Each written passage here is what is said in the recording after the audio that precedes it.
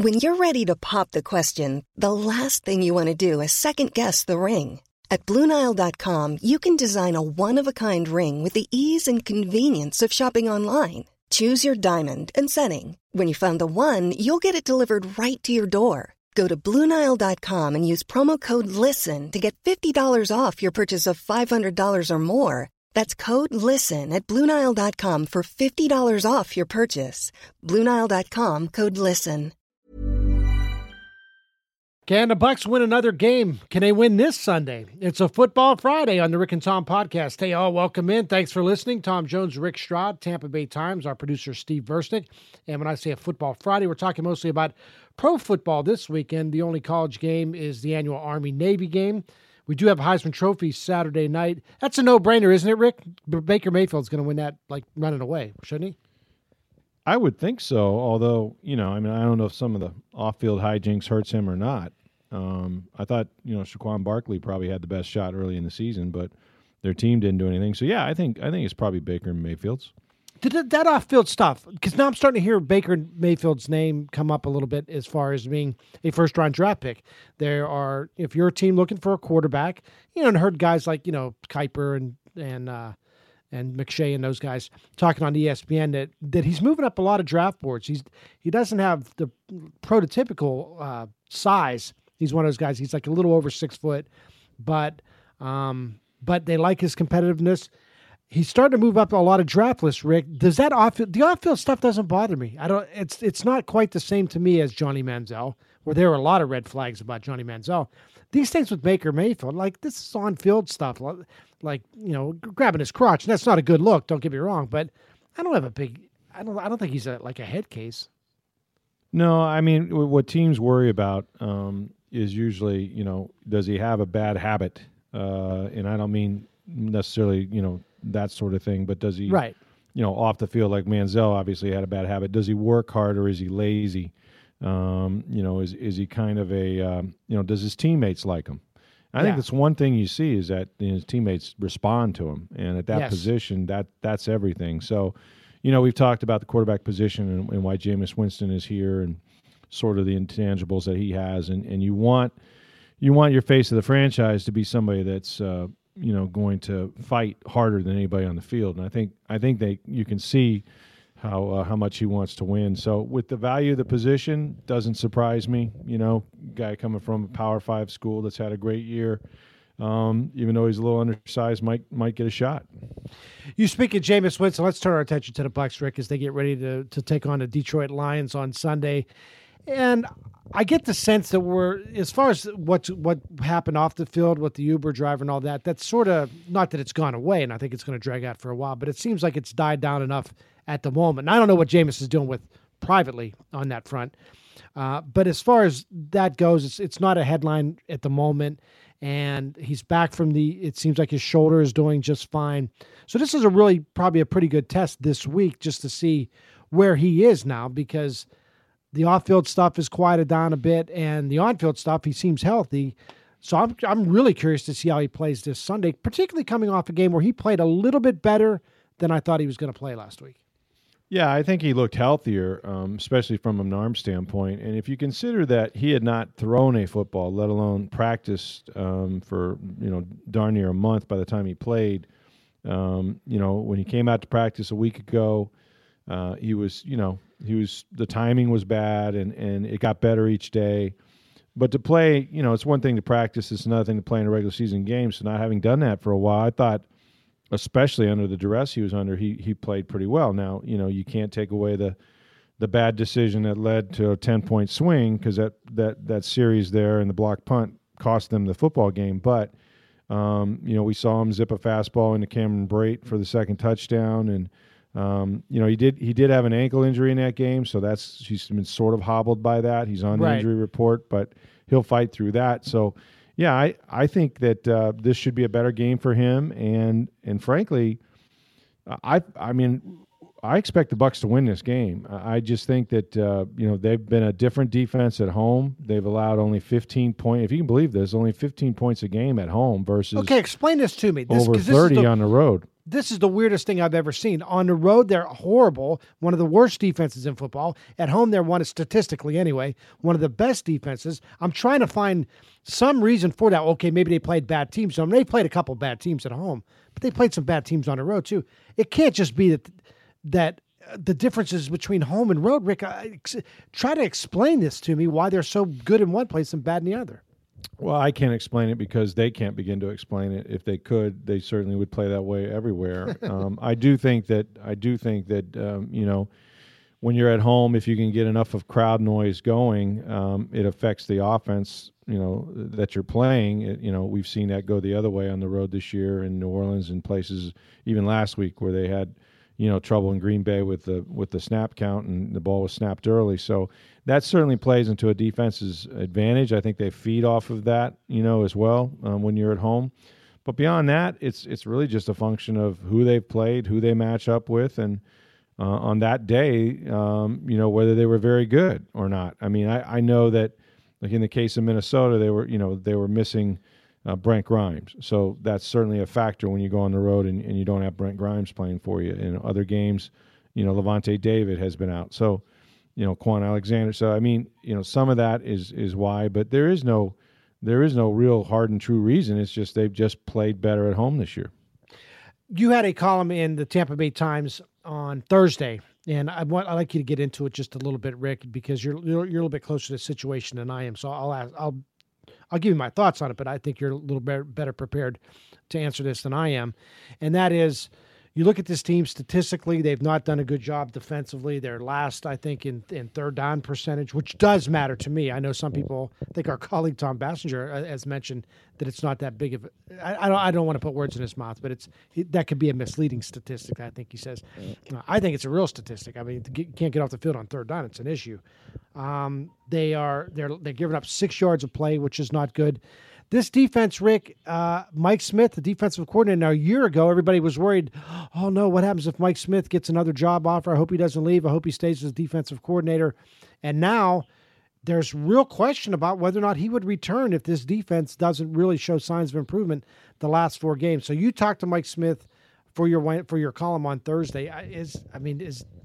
This isn't much different, as you point out, than Lovie Smith's defense a few years ago, and Lovie Smith lost his job because of it. Could the same thing happen to Mike Smith? Well, anything can happen, and I do think that they look at everything at the end of the year. Everybody has to be accountable, and Mike Smith is got reasons, I'm sure, for why they haven't played very well, but they haven't played very well, and it's becoming a historically bad defense, and that's saying something because we've seen some of those over the years. And yeah, statistically, and I know you can't measure everything by a certain number or numbers, but it is very similar, if not worse in some cases, to Lovie Smith, who was told, "Hey, thanks, we're keeping the offensive guy. You can leave." And Lovie at that time, if you remember, took over from Leslie Frazier as the defensive play caller, so he was the de facto defensive coordinator as well as head coach. Now, I'm not suggesting there wasn't other considerations in that decision, because there was, but what they were really upset about was the defense. Now, in this instance, I don't think the offenses played particularly well when you look at the number of points they put up each week, and the amount of investment they have on that side of the ball. So Dirk Koetter has to answer to it as well. So, I mean, the question is this: could you see a scenario where the Glazers decided to continue with Dirk and then went to him, and when they do the post-mortem on this season, say, I just don't feel the defense is improving. I know we had injuries, but it should have been better. We'd like to make a change there. And knowing the relationship that he has with Mike Smith, knowing that Mike Smith has had a very good track record on defense in his career, would Dirk Koetter be willing to do that? Would they ask him, number one, and would he do it? And we don't have the answers to that right now. If they asked him to do it, Rick, and again, we don't know that they will ask him to do it, but if they did, I would like to think that Dirk Koetter and Mike Smith are professionals, and they've been around this game a long time. They've worked, each of them has worked in 1,000 places. I think they know how the game works. And while Dirk Koetter I think Mike Smith would realize, look, Dirk doesn't want to do this. He's being forced to do this. And the way this game ends up, either Mike Smith loses his job. If the Glazers decide, okay, you need to make a change at defensive coordinator, here's how it goes. either Mike Smith goes or everybody goes. But it's not going to be like, if I don't fire Mike Smith, then I get to keep my job and Mike Smith gets to keep his job. It just doesn't work like that. But here's the thing, Rick. I don't know that Mike Smith's to blame for all this. And we kind of forget now because Quan Alexander's playing now. Levante David's playing now. Those guys were banged up early in the season. Robert Ayers hasn't played. He was supposed to be a big part of this defense this season. They've had Brent Grimes miss significant time this season. Vernon Hargraves, even though he seemed to have regressed a little bit this year, he's been out of the lineup. You're putting in a lot of backups. You're playing a lot of guys who aren't supposed to be starters. I don't know that Mike Smith suddenly got dumb over a year, I think it's more talent, and unfortunately that talent and injuries have a lot to do with that talent. I don't know that Mike Smith's to blame for all this. I think if they were to fire him, Rick, I think he'd be a scapegoat more than addressing the real problems which they don't have a pass rusher. Yeah, I mean, that's true. They don't. And they probably didn't have one when Lovie Smith was here either, other than Gerald McCoy. And I guess the only thing to say about that is, you have to play with who you have. And it's one thing to be in the bottom third, but it's another thing to be worst. When teams are converting 48% of their third downs, and a year ago with roughly the same number of guys, the same guys actually in your second year in the scheme, you were first in the league on third down. Now that got you 9 wins. It didn't get you 15 wins, but still, in all, to go from first to worst, just because you lost Noah Spence, because you had Quan Alexander out of the lineup a few times. I mean, I don't know that there's really a rationale. Hey everyone, I've been on the go recently. Phoenix, Kansas City, Chicago. If you're like me and have a home but aren't always at home, you have an Airbnb. Hosting your home or a spare room is a very practical side hustle. If you live in a big game town, you can Airbnb your place for fans to stay in. Your home might be worth more than you think. Find out how much at airbnb.com/host. For that, Right. I think there was some bad game plans. I mean, Julio Jones went for 253. Should he have gone for that many yards? I don't know. So, again, the question will be, and this is what I kind of keep coming back to. First of all, let's see what happens the last month of the season. Obviously, winning changes everything. If they got on a roll, won 3 out of 4, won 4 out of 4, certainly, then the world looks different. And so you got to let that happen. And then the other thing is, who do the Glazers go to make these decisions? In other words, normally, like in the case of Lovey's situation, they talk to Jason Light. Do they talk to Jason? Do they talk to Jason again? Is he the guy that's gonna tell them, what he sees in terms of the coaching, sort of subjective, evaluation on that? I don't know. So, the Glazers are very unpredictable. There's still time in this season to change sort of the optics of things. And, and I don't think this is a factor, but I mean, they just signed Mike Smith to a very lucrative deal as a defensive coordinator, almost to the exclusion of him trying to get head coaching jobs, which again are going to come open. And there might be a possibility that a team like the Giants, who were liked him 2 years ago, might still like him again. I don't know. So, there's a lot of things that can happen, and yet what we're left with is a really, really bad defense ranking and record. On the offensive side of the ball, one of the guys that's been missing is he's back at practice, Doug Martin. Rick, I don't need to see Doug Martin anymore. You want to put him in for a series or two here just to give somebody a blow or to change a pace or something like that on Sunday and let him get a few carries. But if they come out of this game and they run the ball, say 25 times, and Doug Martin has more than 5 carries, I got a problem with that. I want to see Peyton Barber. And the reason I have a problem with it is I don't need to see any more from Doug Martin because he's not coming back. I can't imagine they're going to bring him back at this point. And it's not because he's not a good guy, and it's not because he doesn't try to be out there. He's injured, and that's not his fault. But at this point, Rick, can you trust him anymore to put him out there, to bring him back for another season? You might as well just keep playing Peyton Barber and see what you have. I don't know that Peyton Barber's the answer, quite frankly. But I don't think I need to see Doug Martin anymore. Well, I know what you're saying, and it makes sense. First of all, Doug's in concussion protocol. I tend to think he's going to be able to play on Sunday for some reason, but because he's been practicing, full participation. Right. I don't, they've had, Barber here, Peyton Barber here for a couple of years now, and the few very limited carries he had earlier this season, it's not like he tore it up, but he had six games. He had 6 games where he got 0 carries. We don't see him in practice every day. No one's tackling there either. So right. That's a different set of circumstances.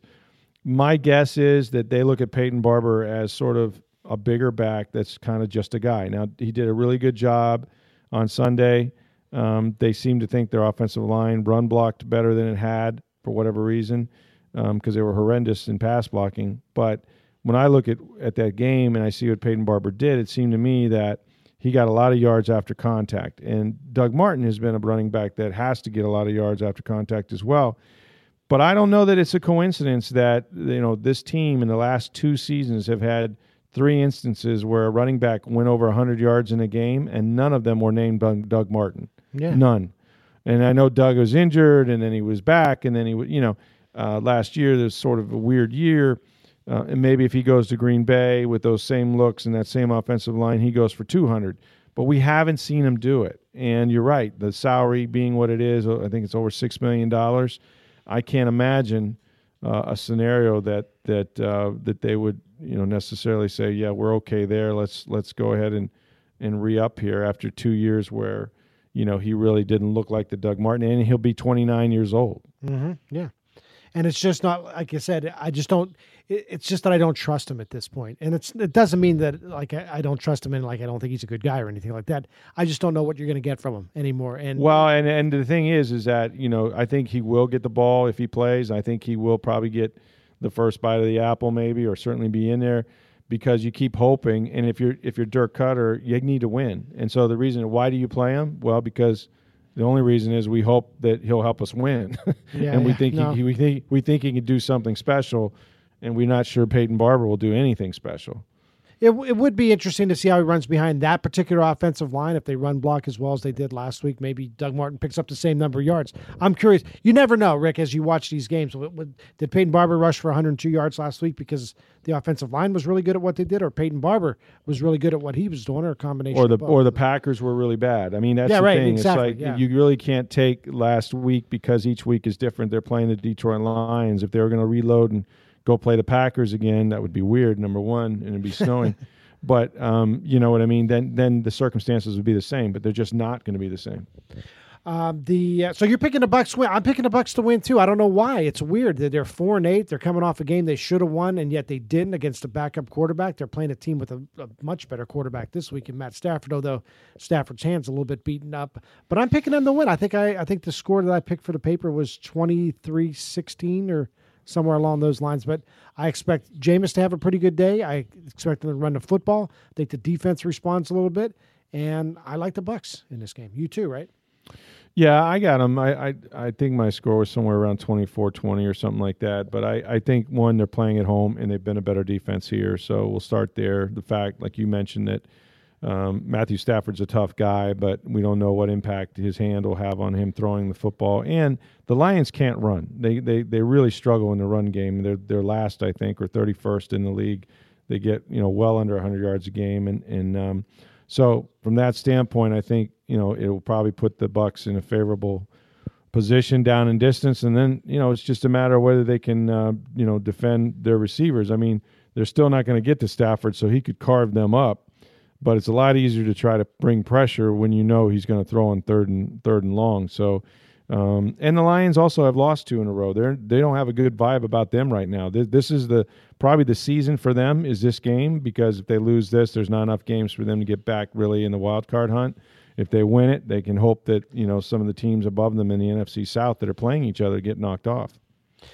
The Falcons and Saints played Thursday night, but 2 big games this weekend, Rick, I just want to touch on before we go today, and that is 2 really interesting matchups in the NFC. The Vikings take on the Panthers, both of those teams obviously in real contention for a playoff spot. And in fact, the Vikings are trying to go after the number 1 seed. And then you got the Eagles and the Rams. So when you look at those two games right there, Vikings, Panthers, Eagles, Rams, are one of those teams, Rick, the best team in the NFC? And do these games mean anything? This, to me, I'll tell you why. The Eagles-Rams game means a lot to me. I want to see how the Eagles respond after losing to Seattle on the road last week. It's another road game. I think they stayed out in California this week. For that game. But I think the winner of this game just might be the best team in the NFC. The winner of the Rams-Eagles? Eagles-Rams, yeah. Yeah, I like both. You're discounting New Orleans a little bit. I am. I'm discounting New Orleans, right? Yeah. I still think that they're going to have a say before it's all said and done.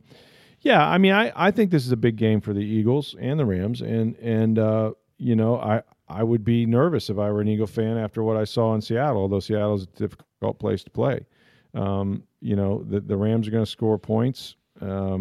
That Eagles defense kind of got out of whack with some of the running around that Russell Wilson did last week.